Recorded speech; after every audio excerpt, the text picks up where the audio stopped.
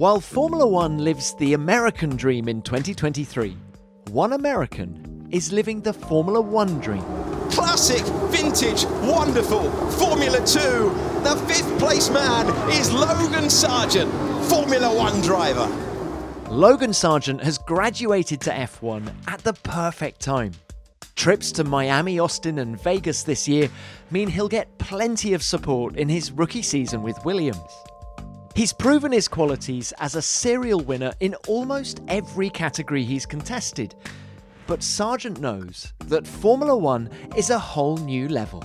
There's always going to be people who don't want you to succeed. But it's all a mental game, to be honest, because I know that I have the ability to do it. And you go outside of your comfort zone when it's something you don't believe that you can go and do, and then you do it. And it's about building such a solid foundation that you can't be broken.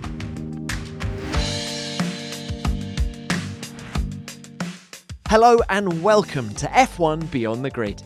I'm Tom Clarkson, and joining me this week is the first American Formula One driver in 8 years. And he's a fighter. With the promise of a seat at Williams lingering, all eyes were on Logan Sargeant at the climax of the Formula 2 Championship in 2022. He secured P4 in the driver's standings, and with it, the super license required for his eagerly anticipated promotion to the top echelon. Born in Florida, Logan emphasised his racing credentials when he moved to Europe at just 12 years of age. In 2015, he became the first American to win an FIA Karting World Championship in 37 years. And in 2020, he came close to winning the FIA Formula 3 title as well. A season-long battle with eventual champion Oscar Piastri went down to the final race. More F3 podiums in 2021 convinced Williams to sign him up to their driver academy, since when he's never looked back. So how is America's first home favourite since Alexander Rossi adjusting to life in F1? Logan tells me how his experience so far compares to expectations, why his friendship with fellow rookie Piastri remains strong, how he's getting along with teammate Alex Albon, and what it's like to drive alongside the people he grew up watching on TV. Logan is incredibly candid and interesting. I hope you enjoy our conversation. Logan, it's great to have you on the show. Thank you for your time. We're speaking on the eve of the Monaco Grand Prix, your fifth street track in 6 races. There's no messing when it comes to the venues to start your Formula One career. Yeah, no, they've definitely decided to pick the tricky ones for the start of this year. But still enjoying every second of it. I feel like coming to Monaco, at least I've been here before, so it gives me a bit of an idea what to expect. And then, heading into this sort of European leg of the season, it's an exciting time. And I feel like I've already learned a lot through the first 5 and just look to build upon that for the rest of the year. Do you like street circuits? I love street circuits when I'm comfortable with the car. Yeah. And at the moment, it's still work in progress of becoming more and more comfortable with the car. But I think what I really love about street circuits, and Monaco in particular, is the adrenaline that it gives you. And there's not many times anymore where you get out of the car and your hands are still shaking. And you still have like this sense of like a wow factor, whereas a lot of normal tracks don't really do that to me after all these years. So that's the nice part about coming to a street track. Hands are still shaking. That's amazing. Yeah. You get out of the car and you're still shaking from all the adrenaline that's just been put through your body throughout a session on a street track. And does Monaco require a different approach to the other street tracks? Is this one unique somehow? I think every street track's a little bit different. Jeddah, for example, is another really difficult one, whereas here it's all a bit slower, but it's extremely tight, twisty, bumpy. There's a lot of factors, but at the same time, I think one really good thing about this track is that it's quite small, so you end up getting a lot of laps throughout practice. The tires are able to hang on for quite a while, so you have quite a lot of time to build into the weekend and really build up to it, whereas most of the other tracks, it's not quite like that. I think back to 2019 when he finished 3rd at Macau, and it hadn't been actually a stellar season of Formula 3 for you back in 2019. Yet you go to Macau, which I'm going to tell you I think is the hardest street track of them all. I agree. Yeah, and you nailed it. I remember when I went out of the pits for the first time in Macau, and I did the first out lap. I thought to myself, there is no way that you can push here. Like, how is it possible? And it's just crazy because when you go outside of your comfort zone, like especially in that situation, and then you start to do it, and then you realize, that you can do it. I feel like those are the moments that are, the most rewarding and the best, and that you grow the most from, to be honest, because from where I started that weekend, just thinking there's no way this is even possible, to ending up being extremely quick and having an awesome weekend. Yeah, it's amazing, and that goes down as probably my favorite ever race to this point. You said a little bit earlier that you're getting more and more comfortable in the car. How different has the reality of Formula One been for you compared to the dream of Formula One? It's a tough question. I feel like, the dream of going to Formula One is it's very similar. You're driving the best cars in the world. It doesn't get much better than that. Honestly, I enjoy every single lap and every chance I get to get in the car, and a lot of special moments. I mean, even the parade lap in Miami was super, super, super cool. Did you get a good reception there? I did. It was really... I love you, Logan! It was really cool to have, that support, the fans chanting USA in the stands.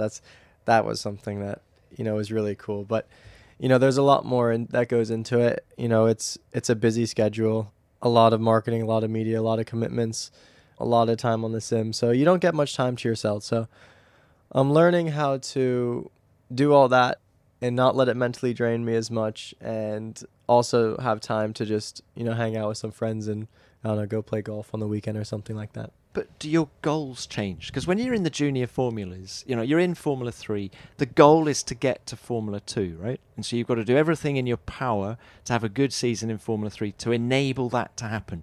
You then get to the pinnacle, and there is no step higher. So does it require some adjustment from you as to what the next goal is? I think the adjustment is more in, at least for me this year, understanding you're not in a car that can win. So it's all about building yourself and helping push the team forward. And, it's a very different mindset. Of course, we want to win, but realistically, we have to just go out and maximize the performance of the car, and whatever that is, it is. So that's the difference. Whereas in F2 and F3, you go out to win every single weekend.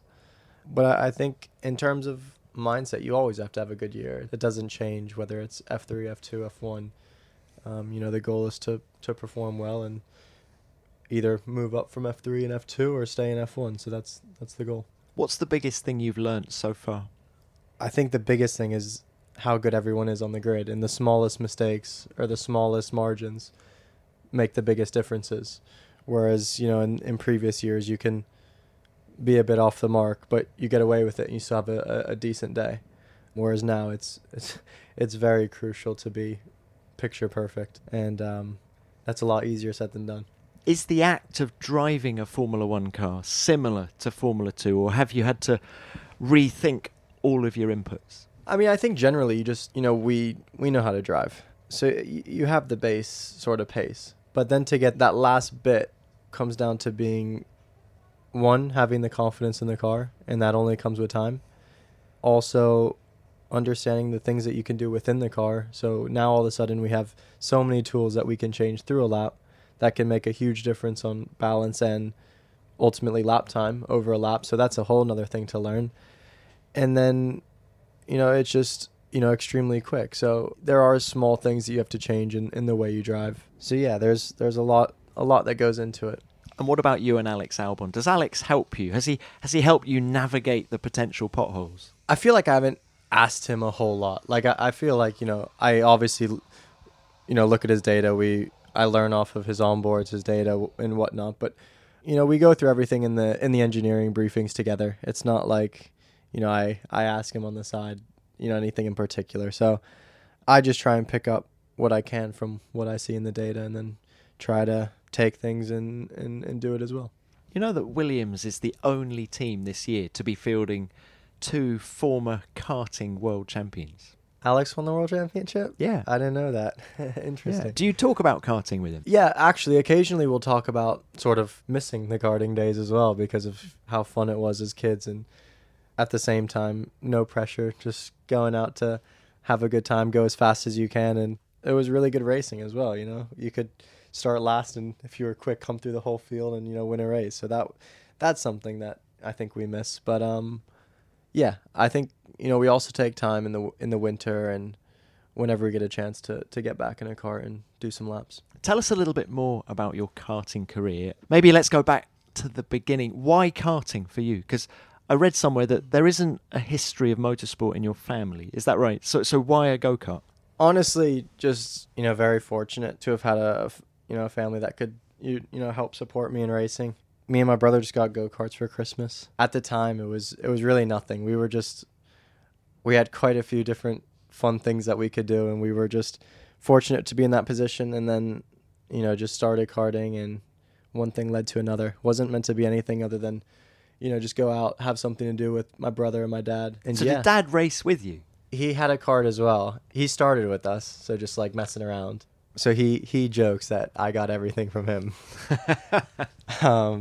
Dad's prerogative. Exactly. But yeah, we all started together. And yeah, from there, just like, we started racing sort of nationally throughout America, and then looked for the next challenge, which was, or actually we started just in Florida. Then we started racing national. Then we went to Europe, and yeah, the rest is history. Tell me about the move to Europe. Is that when it started to get serious for you, when the whole family went to Switzerland with you to support your racing career? Yes and no. Obviously, it was serious to the point that we moved for racing, and also fortunate that Dad had some business there, so it made sense there was a reason for all of us to go. I mean, I was 12 years old. I don't think it can be like, 100% at that point. You never know what's going to happen. How was the dream sold to you? I'm just interested, as a 12-year-old son, we're going to move to the other side of the world. I was pretty naive, to be honest. I didn't really understand it. I think that's honestly helped me. I know my brother moved back after 2-3 years. And I feel like he was in a point in life, especially with his age, that made it more difficult. Whereas because I was younger, I didn't really care, and I didn't really understand sort of the implications of it. It's a well-worn path. The Brazilians moving to Europe, Oscar Piastri, your chum, coming from Australia, of course, to England as well. But at that point, Formula One wasn't the goal. It was just a stage of life. Is that what you're saying? I think everything builds. And I don't think there was like a light switch moment like, okay, we're going to race an F1. Okay, all kids say that they're going to race an F1. That's what everyone wants to do. But you also don't realize how much work goes into it, how many years go into it, how difficult it is, how many ups and downs there's going to be, how many opportunities there's going to be to decide to stop, honestly. And there's so many hurdles, and to say you're going to do something, there's a lot more to it than just saying it, if that makes sense. Yeah, was the standard of karting higher in Europe than it was in the US? Yeah, so we were racing through the US, and basically we got to a point where we were looking for, honestly, higher level of competition. Because you were winning everything. Well, I don't know. I don't want to say that. But that's actually not fair, because I have a few really good friends who are now in IndyCar. I race with Patricia Ward, Colton Herta, Kyle Kirkwood. All the guys who were winning. The list goes on. So there were a lot of really good drivers in America as well. So it's, we had a good core group of drivers. But at the same time, we also knew the depth and level of drivers that were in Europe, and also understood that if you did want to go to F1, that was the route. So, yeah, I mean, more than one variable. Let's break this down. So you're racing against Pato O'Ward, Colton Herta, guys destined for great things in IndyCar. Your childhood hero was Jeff Gordon. Why the passion for F1? The first year of F1 I watched was the year that Lewis won. Was that 2008? Won the championship for the first time? Yeah. Yeah. So that was the first year that I had ever watched F1. So you were 8? 7. 7 at the time. That's sort of when it started. Jeff Gordon, yeah, I loved watching NASCAR back in the day, but we watched everything. We watched IndyCar, we watched NASCAR, we watched F1. So it was a bit of a full racing weekends for us. F1 was hard to watch at that time because of the time difference. That's why I watched more NASCAR and IndyCar. But I think it was more just, again, looking for that level of competition. That brought us to Europe. And then all of a sudden that leads you down the path to F1. So it's like things build and everything comes together for a reason. And it just all fell together, really. I've read a quote from you in which you say you didn't feel that welcome racing in Europe. First of all, did you say that? And if that is the case, why? I don't know if I meant it in that exact way. I had everyone I've ever worked with alongside me has been super, super supportive and have always been welcoming. But I always felt like there was a bit of a thing against being an American racing in Europe. That's just how I felt. I felt like you're sort of looked down on a little bit and not expected to be as good for whatever reason that may be. But in terms of the people I've worked with and everyone who's ever helped me along the way has been more than great. Even after you win the World Championship in karting, you felt that? It's a good question. I don't know if it was more just in my head or not. Again, once I got to great teams in F4, F3, F2, between Carl and Prema, even our race in Formula Renault, those teams always completely believed in me. And, I mean, especially Trevor Carlin. I mean, he's done so much for me. So at that in that point of view, there were a lot of people who, supported me and believed in me. That's for sure. But I did feel like at times it was definitely more difficult. I would say more at the start than through my Formula career. And that desire to prove people wrong, is that still somewhere deep down a source of motivation for you? In the end of the day, I feel like it's more a battle with myself. No matter who you are, people want to, talk down on you. It doesn't matter if you're Max Verstappen, Lewis Hamilton, me, whatever. There's always going to be people who don't want you to succeed for whatever reason. But I think for me, it's more about the self-battle and the mental challenge that it is with yourself. I believe it's all a mental game, to be honest, because I know that I have the ability to do it. It's just about getting in the right headspace to going out and doing it. I feel like when your mind is completely clear is when you go and drive the best. I remember David Coulthard telling me that he felt throughout his career that he was, and I'm quoting him now, swimming against the current. And how hard it was, but it forced him to just get better and better. He could never relax. He felt he had to keep pushing, and it was a good source of motivation for him.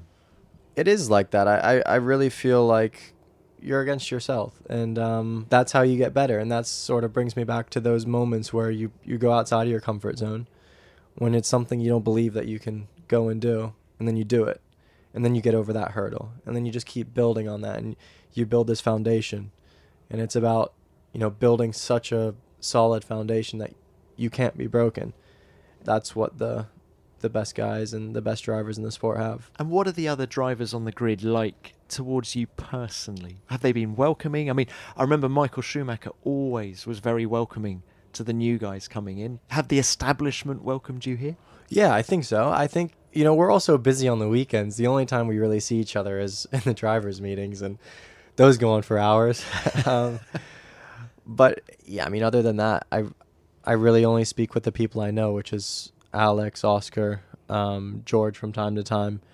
Other than that, I feel like, we're all so busy with our own thing that you don't really get a chance to talk too much.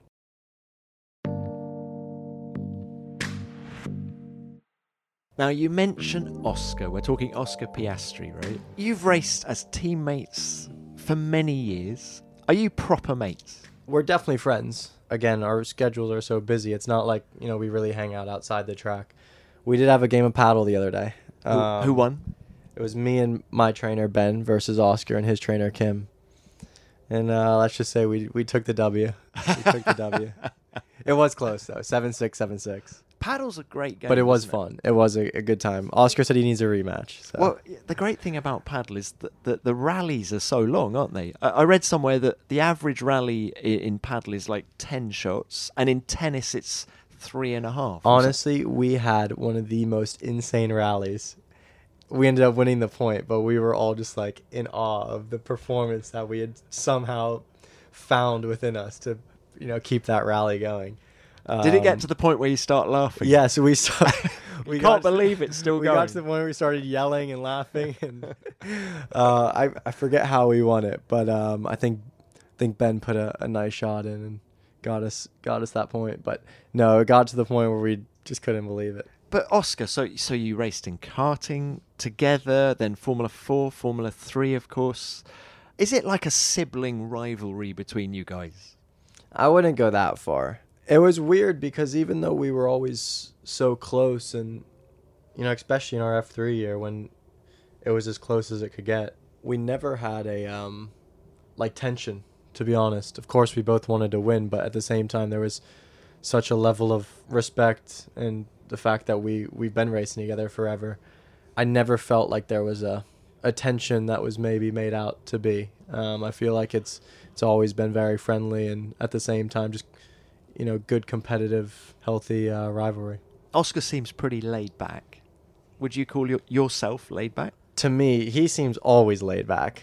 I'm laid back outside of racing, but when I'm in the moment, I'm a bit intense. Whereas I feel like he's just always cruisy. But you're aware that you're intense. Do you almost need that to get the best out of yourself? I think at times I could chill a little bit more. So I think there's a fine line. Yeah, like I said, it's all about getting in the right headspace. One final topic with Oscar I want to explore is 2020. Your teammates at the best team in Formula 3, Prema, you are level on points going into the last race at Mugello. What did you guys say just before going to the grid to each other? Honestly, I can't remember, but I'm sure it would have just been like good luck. May the best man win kind of thing. Yeah, there wouldn't have been any it's not like we wouldn't have talked before or after. So even in the heat of the moment, with so much at stake, you guys were still just cool with each other. That's a lovely thing to hear. Yeah, I think it comes back to the point, of course we both wanted to win, but there was never any disrespect or tension or anything like that. It was always healthy. Around the outside as well now, hanging on to fifth place, Logan Sargeant. That's the start he needed, but there's the contact that's risky. And turn number one, and Sargeant's off the road. Sargeant has gone off at the first turn. He's been involved with the Rims in Delhi, and that changes the championship complexion there. There's Oscar Piastri moving up into the points, and Piastri's ahead of Pourchaire. What a joke, man. And you end up finishing third in that championship. That last race didn't go quite as well for you as it did Oscar. How difficult was it for you to pick yourself up after that? Yeah, it was difficult. I let that one slip. The last 2 rounds, we had a lot of opportunities to put big points on the board, and we didn't. So, yeah, it is what it is. But I was still really proud of that season. I thought the pace I had, especially in qualifying, was really, really good. I was still happy with how it went. Of course, disappointed with how it ended, but it was still a really good year. And then to come off of that and really have nothing that I could see in the future. How close did you get to not racing again? I don't think I got close to not racing again. I definitely needed some time off. I was quite lucky that season ended in September. I did the postseason F2 test. And other than that, I didn't drive for maybe 5 months. Easily possible, yeah. I didn't drive till the next March, I believe. So it was a long time. Was that intentional? You just wanted to get some space? I didn't have anything. There was nothing to do. It was just waiting to see what would eventually happen. The plan was just go and race some LMP2, some GT stuff. Honestly, I think I would have probably ended up getting something in IndyCar at the time. Did you talk to some IndyCar teams? Yeah, I was meant to do an IndyCar test before Williams came along with Foyt. That was a possibility. So I think there was always going to be something, whether it was WEC or IndyCar. But yeah, I'm glad it went a different direction. Who was managing you at the time? Infinity, so Harry Soden, so George's manager as well. Because that was the moment that Oscar Piastri got with Mark Webber, wasn't it? Yes, that's right. Do you think if you'd had someone like Mark in your camp, it could have panned out differently? No, I don't think so. I was at a point where there was really nowhere to go at the time, with no one being at fault for that. I think I was very fortunate when Charouz gave me that F3 drive, which I was completely against at the start of the year. What, didn't want to do a third season? Yeah, I didn't want to do a third season. I knew I was going from the best car to the worst car, and I knew that would unravel some of the great stuff that we did the year before.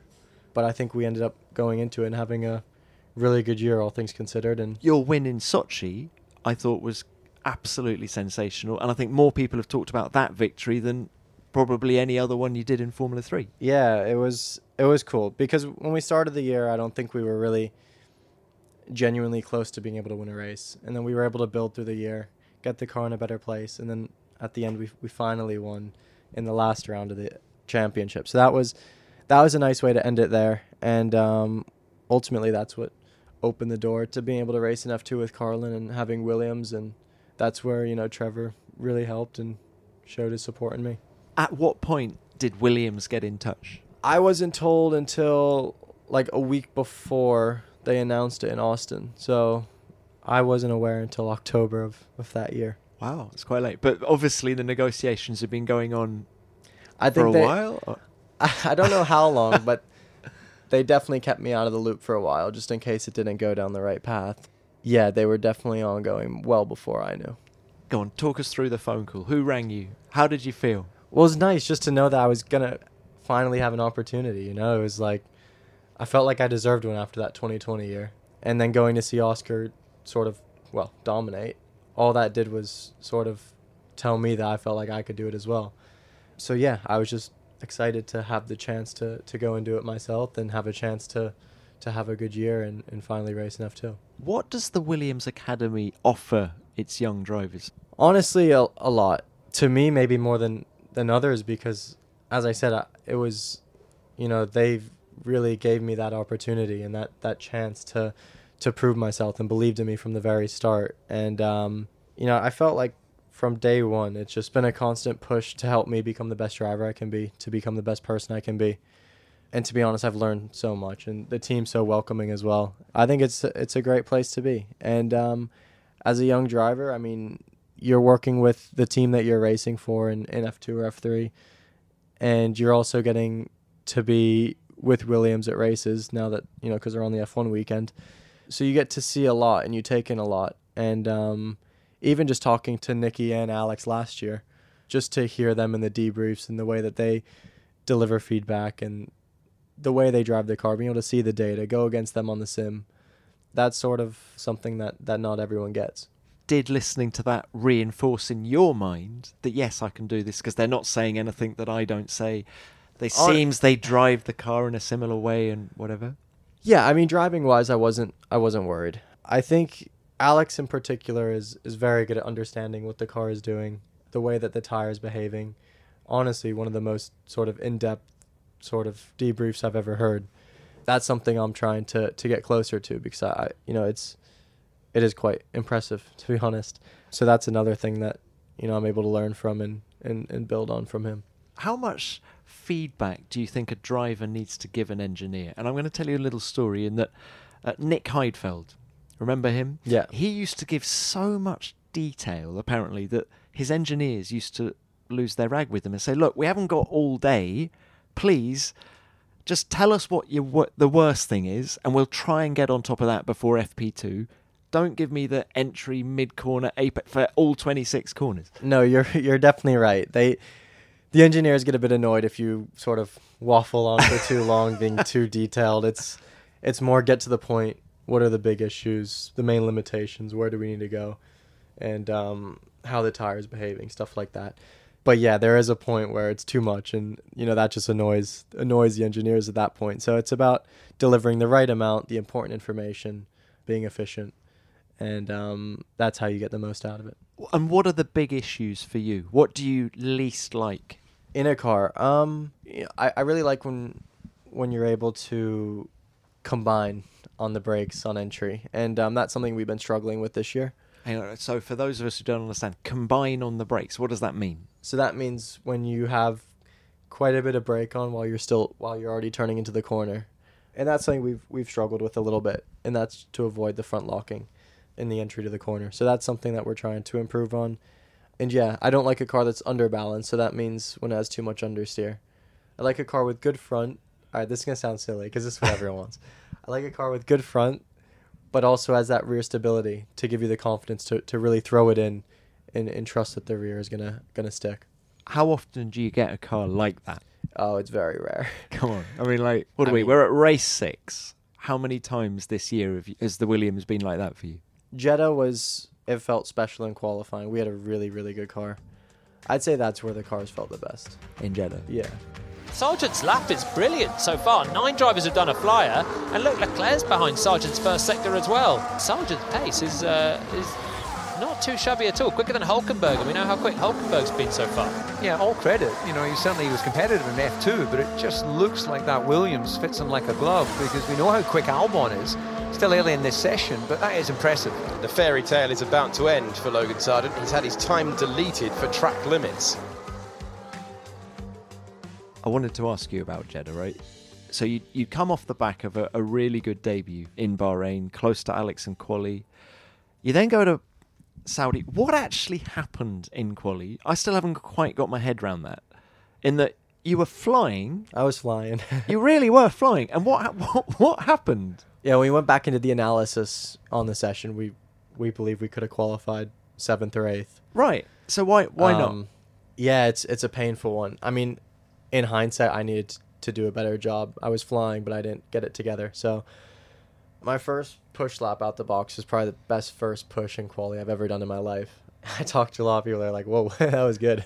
So yeah, that was a really cool moment. I put a big lap on the board, but that got deleted because I crossed the white line at pit entry. Yeah. Which was a bit frustrating because it's a temporary rule for that track in particular. It's You were aware of it going into the session? I was. However, they hadn't given us any warnings through FP1, FP2, FP3. They did tell us, but because they hadn't given any warnings for that, I didn't expect it.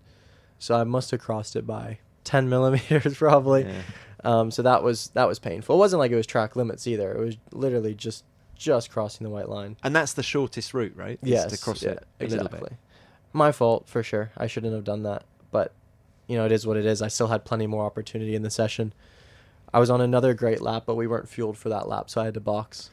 I hadn't set a time to that point, even though we were flying. And yeah, we boxed, got a new set on, and then had a spin.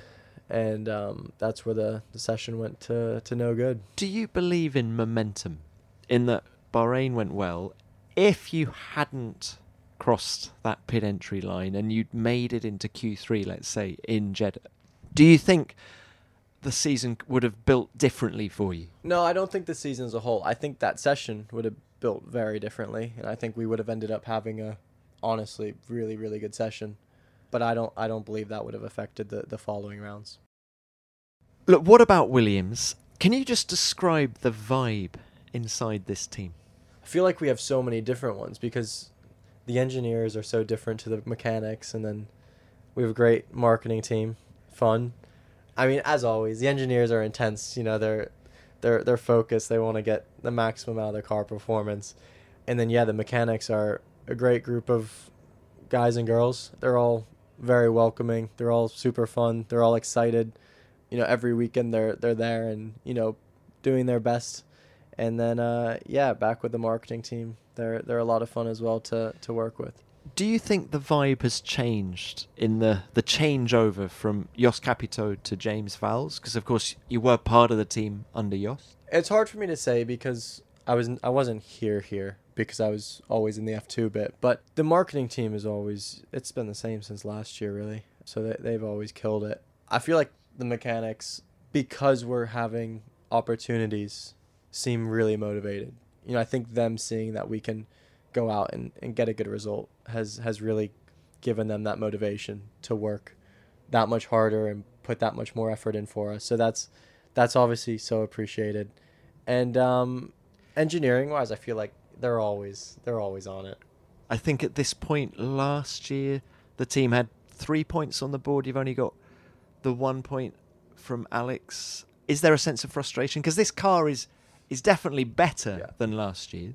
Yeah, I think the team as a whole has taken a step forward. Honestly, I didn't know that about the points from this year to last year. Look, I think we're all aware that there could have been more points scored, especially Alex has had some really good opportunities. But at the same time, I think that's been taken more as a positive, that it's able to go and do that. The motivation is there to go and get it. Whereas last year, from what I understand, it was more external factors that needed to happen in order to end up in that position. Whereas this year, it's more that we know we can do it on pure pace. And were you a fan of Williams as a wee lad? Yeah, I mean, growing up, honestly, I loved just watching the greatest drivers. I wasn't like super invested in a specific team. It was honestly just, watching Lewis, Jensen, Alonso, Massa at the time. Is it surreal to be sharing the racetrack with Lewis and Fernando now? It's kind of crazy to know that they were in it when I started watching it. So how many years that's been that they've been driving an F1 car around, but that just makes it even cooler. You always end up, once you make it, to come in against someone that you've seen on on TV for forever. So it is cool that they're out there, and it does make it special, especially seeing them on track while you're out there. It's pretty cool. And when you're at the factory, do you ever wander around the museum and take a look at some of Honestly, the cars the from museum? It's awesome, isn't It's it? insane. It is 100% the coolest museum I've ever seen. The cars they have in there, unbelievable. Have you got a favourite one? If there's one car, if the heritage department said, right, Logan, you can drive one car. I've already driven the FW08. That's the Was it 82 the Rosberg B? car, right? Yeah, the 82 Rosberg car. That was insane. I'm more surprised by the way they used to sit in the cars, and like they had no space, and the seat was like plastic, and it was not very comfortable. But yeah, it makes it even more impressive. Right, I'm going to throw a car at you now. The FW14B. Yeah. All right, the 92 car that Mansell dominated in. You fancy that one? That one's in the spotlight. I think it's like raised at the museum, and it's sort of on like a slope with like a spotlight on it. And that one's awesome. One last thing about Williams, the team. James Vowles, mentioned him earlier. What's it like working with him? So good, honestly. So supportive. Really, really understands driving and the sport as a whole, and it's not as easy. He understands all of that and understands it takes time to build, and is willing to work with me and help me in any way he can. And at the same time, I feel like such a good leader, and I really feel like he's put the team in the right direction. I love working with him. I think he's a great person to have in our corner and push the team forward. He races a bit himself. Does that help in terms of him understanding what you're going through? I think it does, honestly. I think, he understands driving, and that's important. He knows how cars need to be driven. Because he's an engineer, he really understands tools and the way that we can drive it to go quicker. That is so beneficial, more than you would understand. But does he sit in the meetings and make suggestions? Yeah, he does. He's in all the engineering meetings, pre-briefings, post-briefings. Yeah, he's there. Any input he has is definitely delivered. There is an elephant in the room, though, between you two, isn't there? In that you nearly worked together. I'd like to think you nearly worked together when he was at Mercedes. Have you discussed that? Because, am I right in thinking you went to Mercedes with a view to becoming a Mercedes young driver, and he chose a different route? I don't remember it completely like that. I remember it more in a sense of I had just finished that 2020 season. It was just a disappointing end of the year, of course. But yeah, went to Mercedes, did 2 days on the sim. I loved it. I honestly thought it was a great 2 days. And from what I understood at the time, was that they wanted me to do another year of F3 with Prema. That just wasn't the route that we were ready to go, and obviously that was another big boat full of cash that wasn't there. So yeah, I feel like there were more variables in that. Have you and him talked about that? He told the media, look, I was wrong. Yeah, Damn it. And it's really nice to be with him now and to be proven wrong. Well, I'm glad he is happy to have me now. It never concerned me or worried me in any way at all. And honestly, I was in such a weird point at that time in my career. It wasn't even a thing to me. Well, let's throw it forward. The remainder of this year. First of all, what are your goals between now and the end of the year? I think I have a lot. I mean, first things first, I want to get to a point where, I'm really comfortable in this car and, be able to have the confidence to go out there and really push earlier on and trust what's underneath me. I think that comes with going to tracks that I know. But then, yeah, it's just going to be about trying to get to a point where I'm extracting all the performance from the car week in and week out, and that's where I want to get to. Kind of end it where we started, in that we're going to some permanent racetracks quite soon. Will that somehow make it a bit easier? I think so. I love GP tracks. I'm going to quite a few tracks now that I'm extremely quick at, and we're going to do our best to make those good ones. Right, let's name one track where you think the car's going to go. Silverstone. You think the car will be good at Silverstone? Or are you just looking forward to that Maggots, Beckett's? Car will be good, and I'll be good there. All right, watch that space. Look, Logan, thank you very much for your time. It's been great to chat. Good luck with everything. Thank you very much.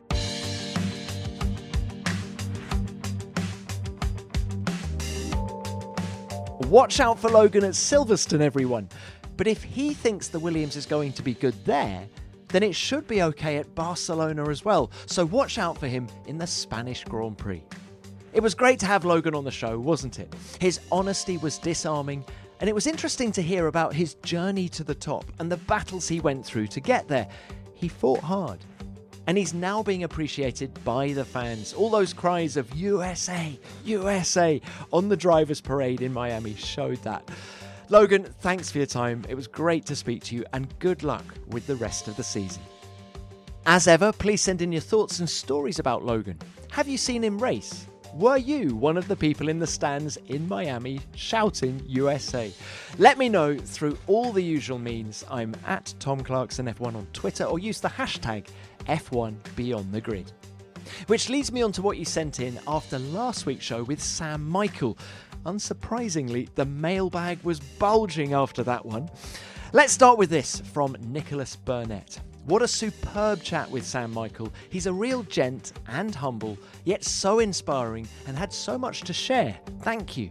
Well, thank you, Nicholas. Sam is indeed all of the things that you describe. What about this from Geordie Pugh? Amazing talk with Sam Michael. I could listen to him talk all day, so intelligent and eloquent. Miss him on the grid, but happy to hear he's doing well. Yes, Geordie, and Sam always had great situational awareness on the pit wall, didn't he? Just imagine how much he'd be able to help a team like Ferrari at the moment. Now there's a thought. And on that note, this is what Metro has to say.